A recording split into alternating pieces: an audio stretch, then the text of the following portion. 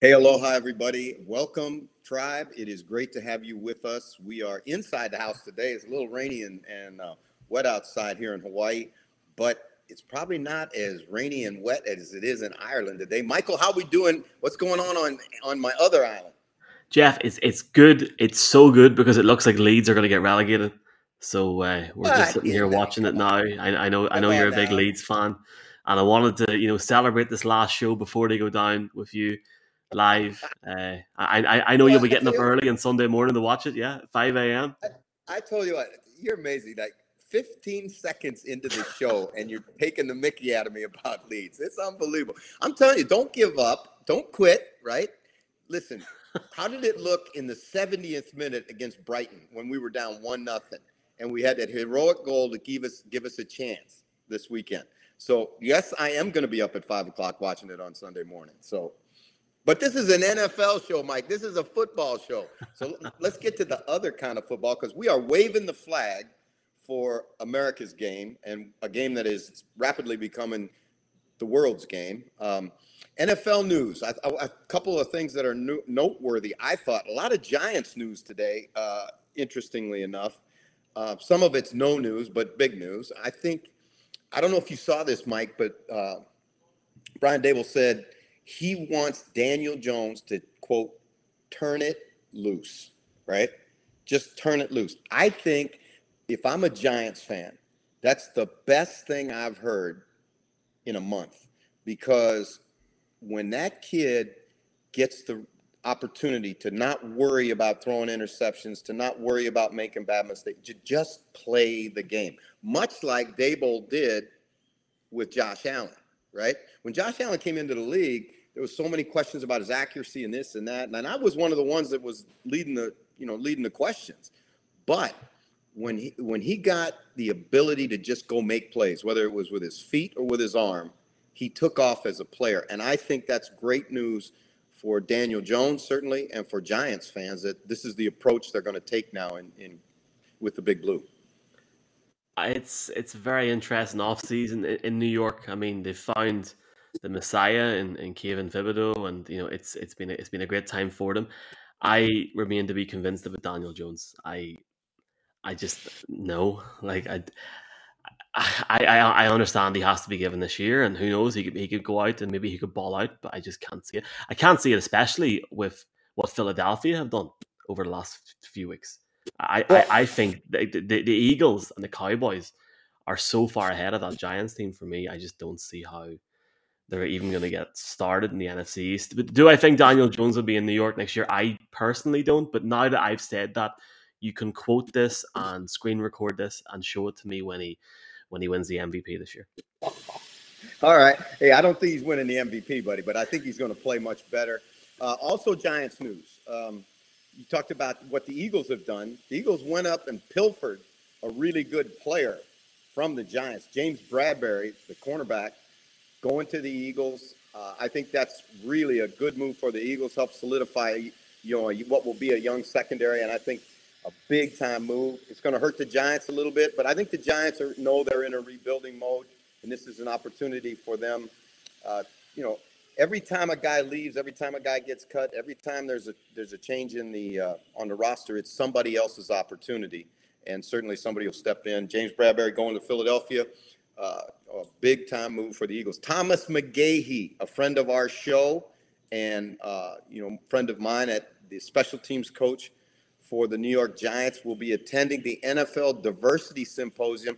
This is a situation that the NFL has started this year to bring in 60 of the what they feel are the hottest candidates, minority candidates for either GM or head coaching positions in the National Football League, bringing them all together next week at the owners' meetings in Florida, and they'll have an intensive training session trying to work with them to help them interview to go from being a prospective head coach to being a head coach. Again, for Thomas, it's a great opportunity. He certainly deserves it. He's been a tremendous coach in the National Football League for a long time, played in the league, and I'm happy for him. And it'll be fun to have him on the show after the symposium and hear what he has to say. Yeah, it's the front office accelerator program taking place next week in Atlanta. Very, very best of luck to him. Looking forward to seeing the reaction and the what's going to hopefully be many benefits from that, Jeff, and that should be a really, really interesting conversation. The one thing I will say before we bring our first guest on, James Bradbury, 7 interceptions in 2 years, 101 tackles, but they've picked up AJ Brown, Jordan Davis, Hassan Reddick, Nakobe Dean, obviously from the draft, and James Bradbury in the last month alone. That's unbelievable. So if they can get it going on the offense, it's a home run, surely.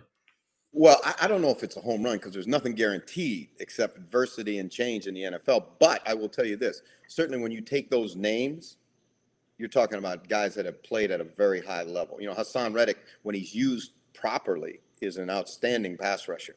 You talk about Bradbury, 7 interceptions in 2 years. That's pretty good. Now, when you look at the offense, it still remains to be seen. Now, they've gone out and helped, right?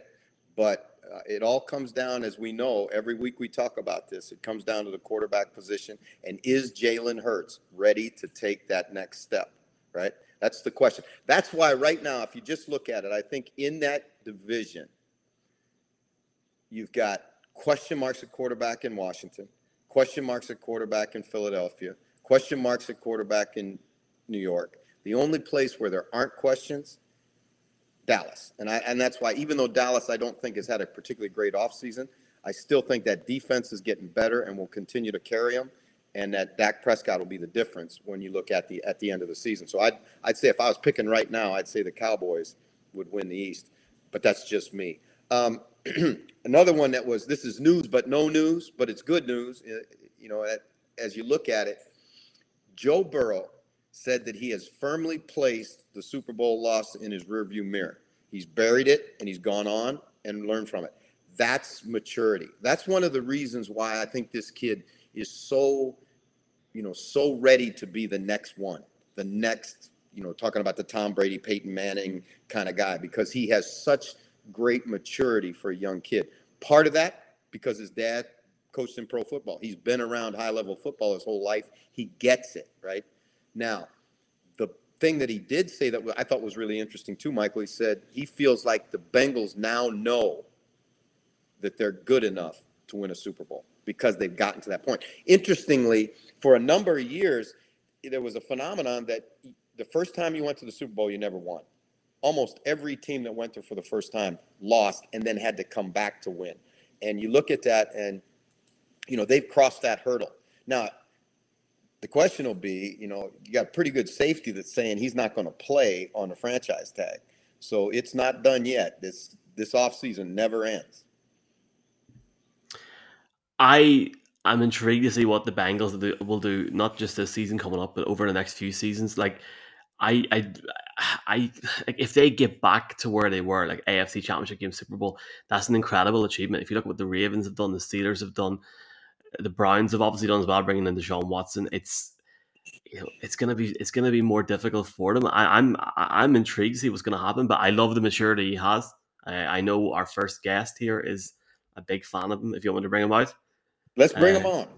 Do you want me to introduce him, or do you want? No, I think it's good that you introduce him because he's a compadre of yours, a countryman of yours, and a guy that is involved in the Irish NFL show with you. He is a big fan of the Broncos. He has a firm heart, or he's a firm love in his heart for the Philadelphia Eagles. Colin Cronin, at Colin from Cork. As I go away and get some questions from people, tweet Jeff. I'll get them on in the background here. Colin, welcome in. And by the way, tell them, if you would tell them, Michael, that they got to put down where they're sending their question from so that we can read it out, right? I know we got some good ones. So let's get right to Colin. Colin, how you doing? Welcome to the show, man. Delighted to chat to you, Jeff. Always a pleasure. Hey, you know what? I want to talk about you guys and what you're doing with the Irish NFL show, because as people may guess, because I've been a big fan of you guys through the whole development of your show, I was driving this morning back from the gym and I was thinking about, what you guys have really accomplished in the short time that you've been on the air. And to me, it's almost eerily similar to what the Around the Podcast guys did with NFL Network. And 4 guys got together, all NFL fans, all big NFL fans, loved the game. And that passion for the game and knowledge of the game comes through on your broadcast. And I notice your viewership numbers are outstanding. Thanks for the support, and you've been a great friend of the show. I think what it is we're all huge fans of the game. We love the sport. We have done for years, and I mean, any chance I get to watch games, I watch them. Any chance I get to watch old games, I watch it.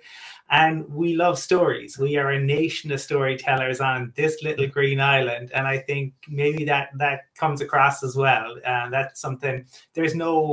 We're not looking for a gotcha moment, right? When we're talking to guests, it's about hearing their experiences, funny moments, insights, things like that. We have been very fortunate to get to speak to some people.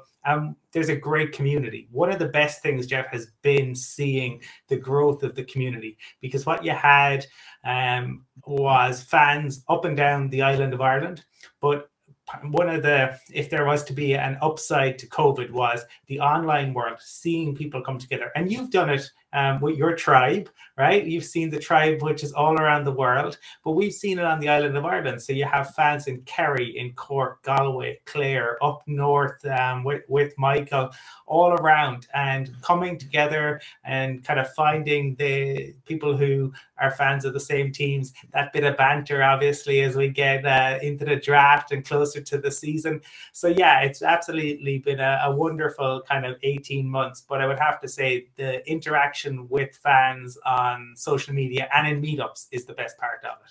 Well, I was really fortunate to have a little bit of a hand in helping you guys getting credentialed at the Super Bowl.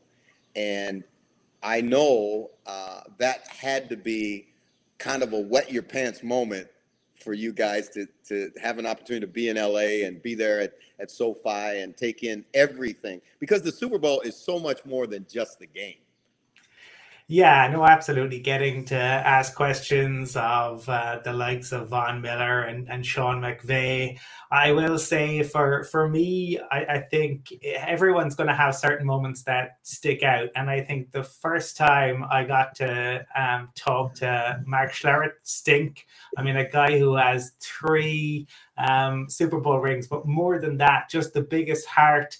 And he's such a big supporter of people trying to make their way in the business. And he has some of the best stories. He has some of the most hilarious stories about his time with the Hogs and Boss Hog and Piglet. I cannot, that to me, once I stopped shaking after that, I think whoever, unless Shannon Sharp is probably on my Mount Rushmore, and obviously Elway and Manning. But outside of that, I think once I overcame that, I was good to go. Well, let's talk about your love for the Broncos, because I know that's shared by Michael. But again, your love for the Broncos runs deep. And this has been I suppose since January when they made the decision to move on, and they brought in Hackett, and things have changed. Things have changed diametrically in Denver. The expectation level in Denver is higher than it's ever been. Some of that's the Russell Wilson factor. Obviously, a lot of it's the Russell Wilson factor. But I think what the Broncos finally realized, and this is what's happening, I think, Colm, around the league, is it's so dicey picking first-round quarterbacks that you're really better off to let the dust settle, and then 3 years, 5 years, 7 years down the road, pay the money to get an established starter, an established winner. They did it with Peyton Manning, and again, I think it's going to happen again. Now, will they get to the Super Bowl or not? I can't make that call, but I think with Russell Wilson, they've certainly improved their football team. Yeah, and what's interesting, Jeff, is certain teams have different cultures, right? So the Broncos have never had success drafting quarterbacks. Even they go back to John Elway. We acquired John Elway because he didn't want to go play for the Colts. So that was interesting. Whereas if you can compare and contrast with the Chargers, who just seem to, find these QBs. So it seems to work for the Broncos. There's a lot of excitement given what Russell Wilson has done in the past, and the fact that since Peyton Manning rode off into the sunset, the quarterback play has been nothing short of horrific. I mean, there aren't words for it. Now, I think that it's going to be interesting. I get fans' expectations with Russell Wilson, but I think there are a couple of things to put maybe a caveat in, an asterisk, is that Nathaniel Hackett is a first-time head coach. How is that going to work? It can work. We have seen it with Stefanski, with the Browns, and Sirianni with the Eagles, but it is a question mark. The other thing that I think is, people think that just getting a QB makes you a Super Bowl contender. And they point to the Bucs and Brady, and they point to the Rams last year getting Matthew Stafford. But if you look at both of those teams, the Bucs didn't just bring Brady. They brought his good friend, Rob Gronkowski. They brought Leonard Fournette, a truly brilliant running back, and they drafted incredibly. Tristan Wirfs, you could make an argument Tristan Wirfs is the best right tackle in the game. I'm not saying, there are others there, but Tristan Wirfs hasn't played like a rookie. He's taken to the league like a duck to water, and Antoine Winfield Jr. has been incredible. The Rams didn't just bring in Stafford. They also brought in Odell Beckham. They also brought in Von Miller, and they picked up Eric Weddle from off the street last year to bring a bit of leadership. And boy, did he play unbelievably in the playoffs and that Super Bowl. So to me, there's more to it than just the QB. The QB is the key component, but you got it to make a stew. There's more than just the beef. You need the stock, the carrots, the peas, etc. But let's talk about those peas and carrots, because, you look at what they've done. And I think one of the best signings, and I think this will play out to be true. When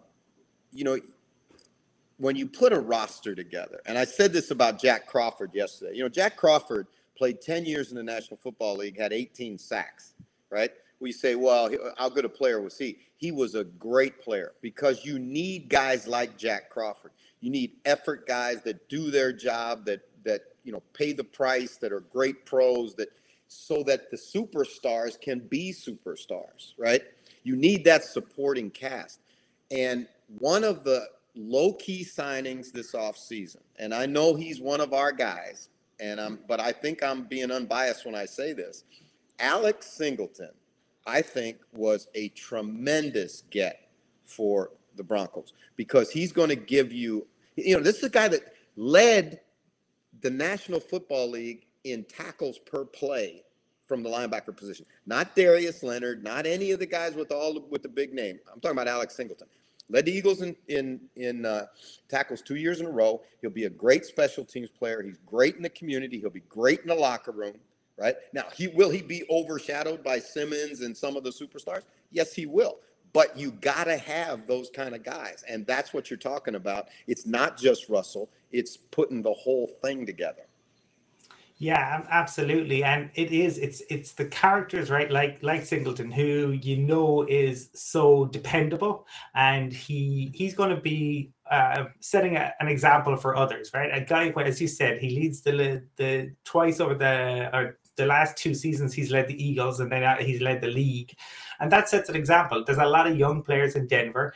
It also, by having somebody like them, and if you go back to, say, the Broncos, the vaunted 2015 defense, the no-fly zone, you had, you need guys with a little bit of an edge, like Aqib Talib, but you also need your guys like DeMarcus Ware, who is rock steady. He's your leader. And I think that's where having Alex come in alongside another probably higher profile signing in Gregory, who had his, issues kind of with while he was with the Cowboys, seems to have got it together. But how dependable are Gregory and Bradley Chubb in terms of how much will they be on the field? Well, your ILB should be there, given when you look, I mean, the best predictor of future events is past behavior. He's been there, he's played, he's robust. So to me, I think, I would agree with you. I really like that pickup. I think what you've also seen with the Broncos is it's allowed them to talk about Barrett Browning playing outside linebacker a little bit, kind of using him a little bit like the Cowboys did with Micah Parsons. This is a copycat league. We all know that, right? So teams see what one team did. Vic Fangio, a lot of Vic Fangio's ideas have been borrowed around the league. I think people are going to watch what the Cowboys did with Micah Parsons last year. We'll try and do it. I don't know how successful teams will be because Parsons, I think, is such a phenomenal player, but I do think you will see a lot of teams do that. And I think maybe that by bringing Alex in, it allows the Broncos the freedom to move Baron Browning around a little bit. Well, let's go over to the other side of the football because we already established we've got a quarterback that's good enough to win and win at the highest level, right? It's an improving offensive line. They've really invested in the offensive line over time. Now we go outside.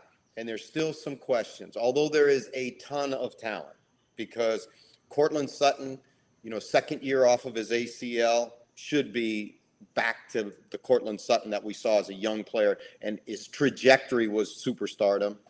KJ Hamler coming off of his ACL is apparently, from everything I can hear, and I have pretty good ears in Denver, he's ahead of schedule. And then Jerry Jeudy is a key one to me. His consistency catching the football has got to improve for him to be that guy. I don't know if he'll be a WR1 in Denver, but certainly I think that's going to be Sutton's place. But I think certainly he's got to be more consistent catching the ball than he was last year. Yeah, and I think Jeudy's a really interesting one, Jeff, because there was so much hype around Jeudy when he came into the league. Everyone talked about that particular draft class of wide receivers, and Jeudy was seen as the best route runner. And the hype videos, my goodness, when he started and the leg work, and everyone was expecting, it didn't seem to matter who the QB was going to be. So Jeudy certainly hasn't been helped by the quarterback play in Denver. That's certainly true. But I think Jerry Jeudy hasn't helped himself either. I think he needs to take his game to the next level, and I think concentration around ensuring he catches the ball. Sometimes players, they've already made their mind up what they're doing before they go and catch the football, and I think that's been an issue for Jerry Jeudy. Well, let's before I let you go, all right, we got one position more we got to talk about. We lose Noah Fant at tight end, right? Who's going to take that role? Who's going to become that? Because again, for Russell Wilson, Russell has always been a guy that did a great job with in my opinion, I won't say average tight ends, but certainly no superstar tight ends in Seattle. Who's going to fill that Noah Fant role? Well, it's going to be very interesting because the Broncos obviously went out and they drafted probably the guy with the best hair in the draft class with their second pick, Greg Dulcich out of UCLA in the third round. He is a speedster. So what's been interesting about him is he's making the right noises. You never know with players transitioning into the league. We just talked about Jeudy and that, but he's making the right noises about wanting to get involved in blocking. He recognizes that playing as a tight end in the league means you can't just be a pass catcher, right? There's so much more to it than that. He's got to improve that side of things. You've got Albert Okwuegbunam coming back off a serious injury. I mean, when you look at the injuries the Broncos have had, that's something that has to change this year as well. But I think the mixture of Albert O and Dulcich, and they've brought in a couple of guys in the background who will probably act as more the blocking tight ends. But I think there seems to be a lot of, like, Okwuegbunam probably almost outperformed Fant at times. Again, I really like Fant, and sometimes you can just end up in the wrong spot and things just don't go your way. So it'll be interesting for Noah Fant. But Albert O, certainly amongst fans, there was a feeling whenever he was on the field, he could make things happen. He's fearless. Now, again, with Dulwich there and certainly working with Russell Wilson, he will also take those shots to Courtland Sutton, and that's what you would expect. I mean, you look what he did with DK and Lockett. So it is an enormous year for the Broncos pass catchers, right? Up to now, every year, and Kyle Brandt, in fairness, talked about this on Good Morning Football. Always the Broncos, they're going to be the breakout group. And they never move the needle, Jeff. And I say that as a die-hard Broncos fan. There's no excuses now, right? Russell Wilson is there. They've got an offensive-minded head coach. As you said, the line outside of right tackle and with Billy Turner there, they're going to move to a different kind of scheme in terms of running the football. So Billy Turner should be okay.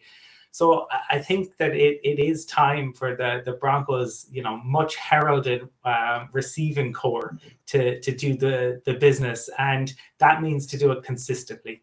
I don't think most of Broncos country are expecting to go to the Super Bowl, but I think what we would love is competitive football and meaningful football in December, and ideally a playoff berth. Even if that was just one and done in the playoffs, I think we'd take it this year, given that, we currently are setting the record for a team that won the Super Bowl to miss the playoffs consecutive seasons afterwards. It stands at 6 now, Jeff.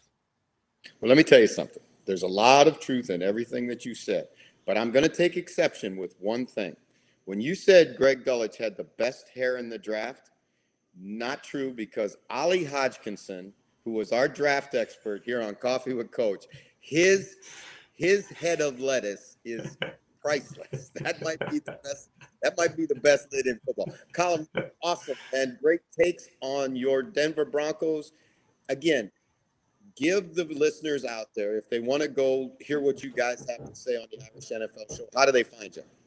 Yeah, so we are active across all the social media platforms. Check us out: Instagram, Twitter. We're even on LinkedIn. We're all business, Jeff. So you can find us, search Irish NFL Show. The other thing is we love interacting with fans. So do get in touch if you're out there. And, it's not, again, just about fans in Ireland. We love talking to fans in the UK, across Europe, across all of the Americas, north or south. So definitely get in touch, and we'll raise a glass of whiskey. All right, my man. Thank you so much. Take it easy, Jeff. All right. Great job, Colm. And again, that's what I'm talking about. Fans today, and this is why we started this show, so that the fans could have a voice and the fans could have a forum, and you can hear, the knowledge, the intensity, the passion in Colm's voice. You guys do a great job, Mike. As we wave the flag for football, of all levels, of all sides. One of the things, and I meant to say this to Colm, and I'm glad that I can get it to you and you can share it with the guys. One of the things I think that you guys do that's the coolest is you actually report and keep track of what's going on in amateur football in Ireland, the fixtures each week, who's playing who, all of that, because that helps support and grow the game at the grassroots level, and I think that's important. I appreciate that, man. Yeah, it's great to see it grow in Ireland. So, it's just keeping it plugging away, and I appreciate you taking the time to talk to Colm tonight and stuff. So, really appreciate it. And I know you give people a voice on this show, and your next guest is like a true example of that. If you want to introduce them, I'll bring him on. All right, I gotta introduce my next guy, and Quentin Jeans is a young guy who lives in Medford, Oregon, and Quentin is a young guy that loves football, and he started a couple things that I checked him out, and I said, this kid knows what he's doing here. So whether it's Gridiron Weekly or USFL Nation, this is Quentin Jeans, and we're going to talk a little bit about his football journey and also about what's going on in the USFL, because he covers the USFL better than anybody in that I've come across anyway. So Quentin, welcome to the show. Thank you for having me, Jeff. It's my pleasure, man. Hey, now I'm going to let you wear that Oregon hat on my show, but I just want you to know that's you. Don't tell me you're one of those front runner Duck fans. No, I lived here in Oregon on and off since I was about 4 years old. And obviously that was the popular team out here. And then when I was older to understand football, I kind of, went with Oregon. Even when I moved back and forth between here and California, that I just stuck with the Oregon Ducks. So. All right, so tell me now, since you have probably watched this guy, maybe even more than me, although I had to watch him on tape. You've seen him live and you've watched him on tape. Kayvon Thibodeaux, what's your take? What are we going to see out of Kayvon Thibodeaux in New York? Man, he's going to be explosive. That's absolutely for sure. They're really good at recruiting guys over to Oregon. They always have top tier talent. And a lot of times they're slept on because they're, Pac-12 isn't necessarily the biggest conference, or it wasn't for a while. And now that they're putting it on the map, they're bringing in really good talent. And Thibodeaux, he's no exception of that. He's going to be explosive. He's going to be able to make a lot of plays. I don't think he's going to have too much of a struggle from the get-go. Q, when we first talked, I asked you about your show and USFL, New Nation and all the stuff you're doing with that. And it struck me that what you said about your young guy wants to get into journalism, wants to get into sports journalism. And so you chose the USFL. Why? I knew it was a new league. I knew that there wasn't going to be a lot of people trying to cover the same exact thing, or a lot of people to compete with. That's the honest part of it. But then I saw that, a lot of these players were interactive. They were liking my posts and messaging me from, day one. Jamar Smith actually was the first person to interact with me out of Birmingham. And, just kind of sent me, was like, well, might be a good place for me to grow. Obviously I have a journalism background, and I'm currently studying communications over at Southern New Hampshire University. So this was just my opportunity to share my love of football and do what I love to do. So, all right, let's dig into the USFL, because like I say, I love football at every level, from Pop Warner all the way to the National Football League. The USFL, which is its second incarnation, if you will. They're halfway through their first season back. And right now, Birmingham appears to be the class of the league, 4-1 at the turn, 10-game season. As you've watched it, what's your impression generally of the talent level in the league? Obviously, a lot of these guys have professional experience, whether that be NFL, CFL, arena leagues, and then guys who haven't played professionally, they played, high level in college. So obviously there was going to be the precedent of having high level guys because they're playing professional football. Obviously they're not playing right now at the level of NFL, which obviously a lot of people make the point of, but these guys are extremely talented. And I think the biggest problem is, if you look at the NFL, a lot of these guys have been playing in the NFL for years, or NFL's been there for a very long time, obviously. And with this new league is essentially what it is. These guys haven't all played together. These guys are trying to, make a name for themselves in this new league. And that obviously raises problems because guys don't really know how to play with each other. And if you don't know how to play as a team, you're not going to really have a lot of success. And that's what we've seen from teams like the Maulers and the Panthers. A lot of individual play is what the problem's been. But again, these guys aren't losing because of lack of talent. They're not underperforming because they're bad. It's because they're trying to learn how to play maybe professional football, or learn how to play with this new team. So, you know what, Q? I'm going to tell you a story about a guy that I had very similar to what you're talking about. Nick Ferguson had played at Morris Brown University, then went to Georgia Tech for his last 2 years. Went as a free agent to Cincinnati, got cut, went to Canada. I cut him. I took him to NFL Europe. The Bears cut him. The Bills cut him. The Bills put him back on the practice roster. He needed time. He needed to play to get an opportunity. Absolutely. And ended up playing 11 years in the National Football League as a Pro Bowl alternate with the Broncos. And there's a ton of guys like that I see in the USFL. I look at Josh Banderas, the linebacker from Philadelphia, who I actually coached in the spring league for about 3 weeks till he got hurt.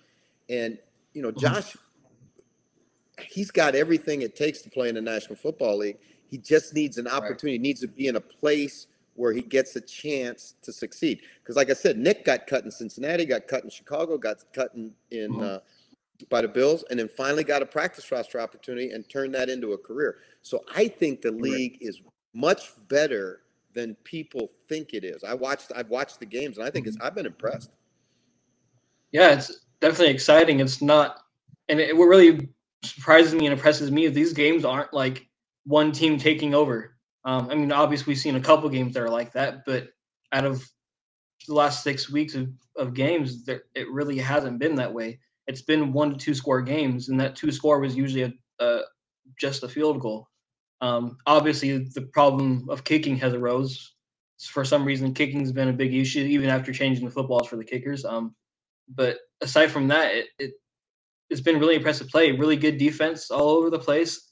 You know, the offense has been kind of low, except for, you know, a few standouts. But overall, it's been really exciting to watch this, and it really is. They really are playing at a high level. And I think people are nitpicky than anything and not seeing what the league is as a whole.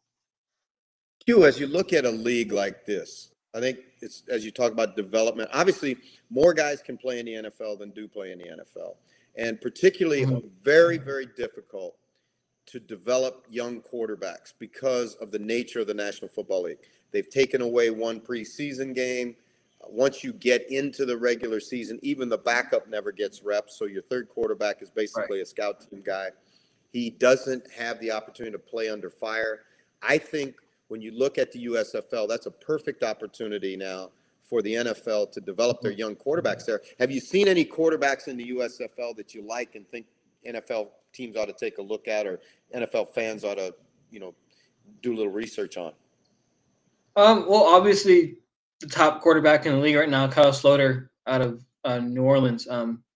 He's been around a lot of different NFL teams in his career. He's had that experience. You know, he's been able to sit behind some really, really good quarterbacks. So he's had that experience already of you know, how to handle being a professional quarterback. And now he's getting the opportunity to use what he's learned and put it on the field. And obviously, he's sitting almost 500 yards ahead of the next guy in passing yards. So obviously he's had his struggles just like any other quarterback, like J.M.R. Smith. He's a very good quarterback. But obviously he's played somewhat inconsistent and doesn't, you know, he underperforms until the second half.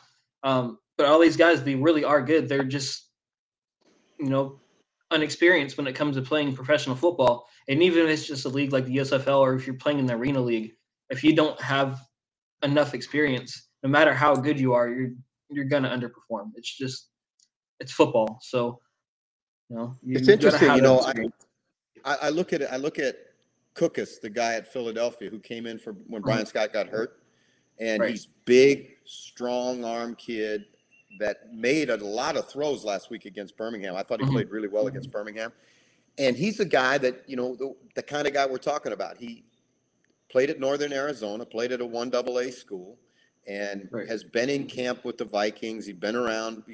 Had a few opportunities, but really has never had the opportunity to get a team and run it on the professional level. And this is his chance. So that, I think, is the huge benefit of the USFL. I think it's a great league. I hope it continues to go. Fans, you can get USFL games on YouTube TV. It is also broadcast nationally in the United States, Saturday and Sunday games. Watch it. It's much better football than you think you're going to see. And again, Q, thank you so much for coming on the show and for waving the flag for the USFL. How can people catch your stuff? How can they get access to what you write, what you say? So I am on a few different platforms, Twitter being the main one. You can find me on Facebook, Twitter, and Instagram as Gridiron Weekly. And then for Twitter and Instagram, it's Gridiron_Weekly. Then also you can find me on Twitter as USFL Nation. That's it right there. Make sure you go check out Q every week, hear what's happening in the USFL and Gridiron Weekly for all the up-to-date football news from a young guy that's got a great career in front of him. Q, thanks for being on the show. Thanks for having me. All right, man. All right, thank you. I love it, Mike. I love it when we got young guys that are aspiring, to have a career in this business, and giving them a platform is kind of like sharing. Let's go to questions. What do we have now, Michael? I've got a few saved up here. First off, thanks to everyone for interacting with the show tonight, and everyone's nearly 2,000 people on a cold Thursday evening or Thursday morning in May. Thanks to everyone who's watched. I enjoyed that chat there with yourself and Quentin. Really sound analysis from him. And for anyone that's been DMing me over the last 2 or 3 weeks, unfortunately, we can't watch the USFL over here yet, but hopefully soon. And I think go to YouTube TV and get it on YouTube TV. You can do it that way. That's how I do it. Okay, I will alert the masses, Jeff. We have got a couple of ones here. First off, from Rodri Jones, who is in Wales. Rodri's a very Welsh name, Jeff. Yeah. Hi, Coach. What did you think of Nick Saban's views in that interview yesterday and his shot at Texas A&M and Jimbo Fisher along with Jackson State and Dion? Also, your reviews for the NIL concept in the NCAA. Love the draft coverage and shows here in the Welsh Valleys. Thanks, Coach. Jeff, that Jimbo Fisher interview this morning was like box office television. Oh my God, like, what's going on there? Like, Nick Saban. Yeah, I tell you what, it's going to be, that game is going to be something when they play. October the 8th. Yeah, it is going to be a battle. First of all, those guys don't like each other to start with, right? And now this whole thing with the NIL, and so that people understand what NIL means, is name, image, and likeness. And what has happened was the players, and this is interesting, if you know the history of this movement, it was actually players from Northwestern University who's coming over to play Nebraska in Ireland in August. They, a few years ago, banded together and tried to form a players' union, college football players' union, to get some of the money that is made in college football. I'll tell you a little bit, just so people have a sense of how much money there is. This coming year, the University of Hawaii is going to go to Michigan and play the University of Michigan. Hawaii's guarantee for coming, $1.9 million from the University of Michigan. All right? Hawaii's going to make $2 million to go play a game at Ann Arbor. That would tell you how much money is involved in college football. With the television rights now, the SEC network, the Big Ten network, the Pac-12 network, individual television rights. Well, the players deserve some of that money because they're the ones, they're the program, they're the show. Right? And so many of them don't make it in the NFL, so they deserve the opportunity now. 2% make it in the National Football League, right? So the bottom line is they do deserve something. But the NCAA went about it in a kind of a crazy way. They said, okay, you can sell your rights. You can be under contract to, let's say, Joe's Plumbing wants to sponsor a player at wherever, Alabama, right? Well, that player basically signs a contract, and he does his image and likeness. They can use his image and likeness in advertising or whatever. Well, the thing has gotten completely out of control. So now big money boosters are basically just buying high school kids, right? And agents are now going out and looking for NAI deals for college players to get them to say, okay, I got you that deal. Now you sign with me when you go to the national. I mean, it's crazy. It's gone completely nuts. And this year, Texas A&M, who has some of the richest, wealthiest, most passionate fans in the world, they just went out and bought the best recruiting class in America. And Saban, pushed back against it. And now there's all kinds of it. And Dion, who's the head coach of Jackson State, is adamant against it too, because it gives him, he's had a couple 5-star recruits at Jackson State, which has never happened before because he's Dion, right?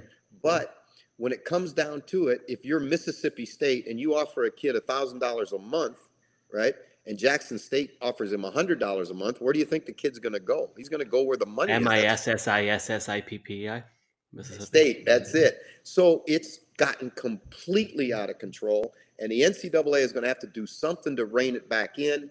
I don't know what that's going to be, but I think this summer when the NCAA meets, they're going to, there's states that have now tried to start to repeal the thing. So it'll be interesting to see how that one goes. It was a great question. Great question, Rodri. But seriously, check out that Jimbo Fisher. If you haven't seen it, folks, the interview is incredible. It's like just a 20-minute free-for-all.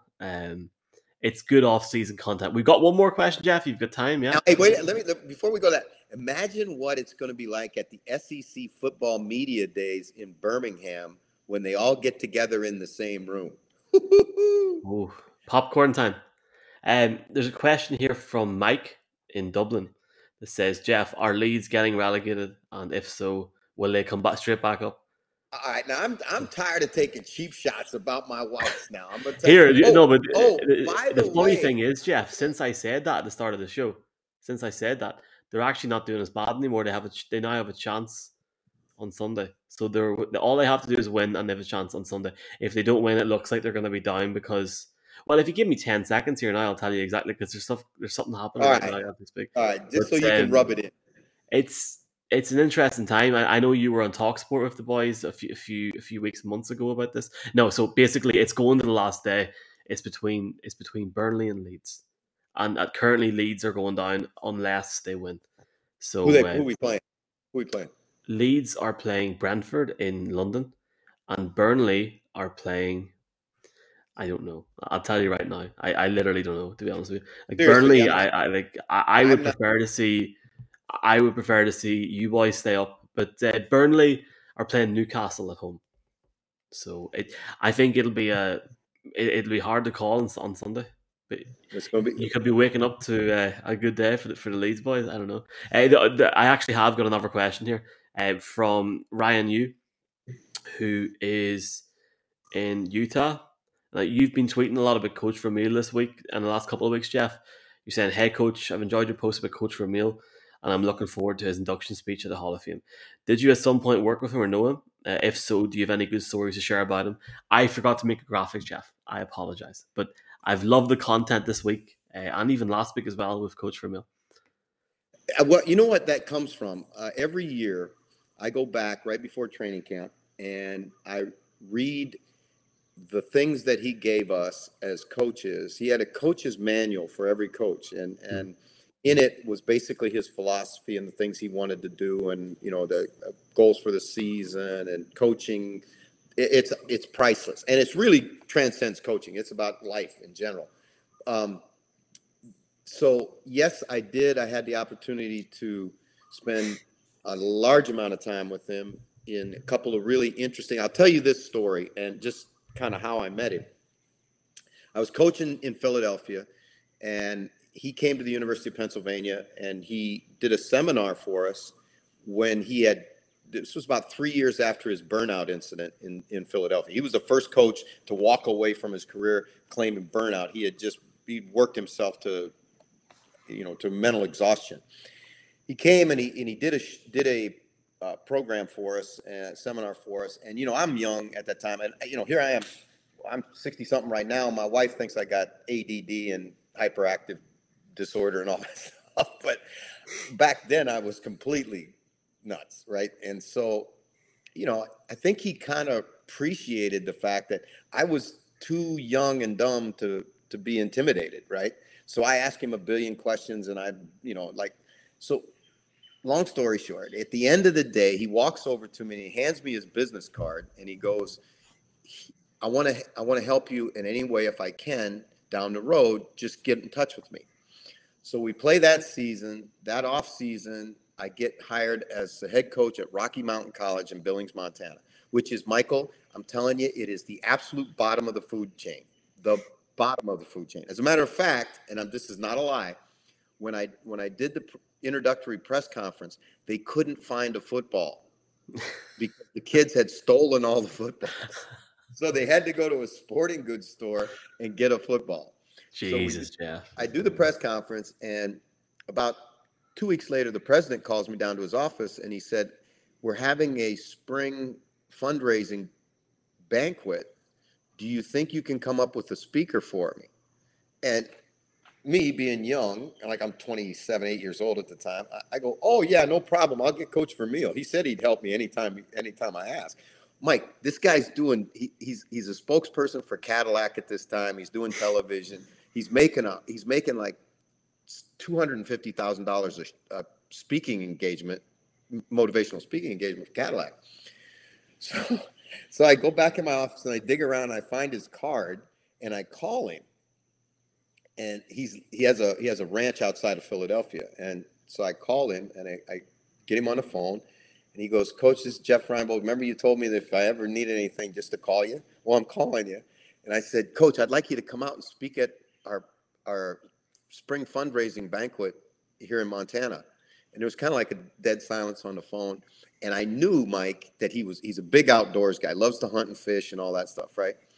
And so we were in Montana. I said, Coach, I'll take you on the best trout river you've ever been on in your whole life, right? Mike, I don't got nothing planned. I mean, so he goes, I'll get back to you tomorrow. So he calls me back, and I said, before you go, Coach, you can bring Carol too, right? And so Carol's his wife. So he calls me back the next day, and he says, Jeff, I'll come out for 3 days. He said, I said, is Carol going to come with you? He goes, no, but I'd like to bring a friend who loves to fly fish. And I said, Coach, no problem, right? So now, Mike, I go to the president's office the next day, right? And I go into his office, and I'm all pumped up and, proud of myself. And I go, hey, you know what? I got Dick Vermeil to come speak at the spring fundraiser. And he was like, what? I said, yeah. Like I'm being cocky now, right? Like, yeah. And I said, who do I book his tickets through? And he goes, tickets? What? He goes, I didn't say anything about tickets. I asked who you could get to the fundraiser. So now I don't have any plane ticket for him, right? And his friend. So I was lucky because in recruiting, I've been flying so much in recruiting at Penn, at University of Pennsylvania, that I had like frequent flyer miles on Delta, right? Now, this is a guy who's been a head coach in the NFL, been a head coach in UCLA, won a Rose Bowl, da-da-da-da-da-da. I mean, this guy's a big guy. And I got to call him on the phone, and I got to tell him that he gets to fly Coach from Philadelphia to Billings and use my frequent flyer number as a way to get his. I mean, it was just like. But Mike, he came in. He spent not 3 days. He spent an entire week with us. He coached the kids on the field. He talked to the team. We didn't have enough players to play a spring game. We only had like 35 guys. So we invited the alumni team to come back and play us in the spring game. Michael, they had a keg on the sideline. It was a mess. But these kids had not won a game the year before, and they beat the alumni team. Coach had talked to them before the game, and these kids are from like Blue Eye, Montana, and like small high school 7-man football and all this stuff. So they beat the alumni, and then after the game, Coach Vermeil comes in the locker room, and our kids give him the game ball, right? And like Coach always does, he chokes up, but he stayed out, and there's a lot more layers to this story. I'll just cut it short at this. He stayed in contact, and I went to see him in St. Louis. He invited me to come to minicamp in St. Louis, and I walked into his office in St. Louis, and you know what was in the corner with all of his Philadelphia Eagle balls? And UCLA? Yep. And so he's been a really special guy to me forever. Well, do you still have his business card? No, I don't. As a matter of fact, I wish I did. Because that there, like, if we brought him on, like, it would be fantastic to hear his. We'll get him on, but I am right now trying to figure a way to get to Canton for his induction speech, because I want to see him go into the Hall of Fame, because way before he was a Hall of Fame coach, he was a Hall of Fame person, and is one of the best people I know. Cowboys, or is it the Jaguars Raiders is the Hall of Fame game this year? Yep. Here we're 2.5 short months away, Jeff. So And it's I all hope I it's off you. get there. And again, this is, everybody says this is the off season. Michael, there is no off season. Absolutely not. There's not. There is no off season, but it's fun, Jeff. I think the plan. We're gonna brainstorm live right now. We'll do this again next Thursday, and we'll go the following Tuesday if that suits All right. you. I'm going to Spain for the bank holiday, so we're gonna. Well, I'm gonna try and get the same tan as you have here. You certainly enjoy it because, Michael, I'm gonna tell you something. I've been around a lot of hardworking guys in my life, but you bust your ass for this show and for the Irish NFL show. And I know you got great things coming on the horizon. So, again, thank you so much for all you give.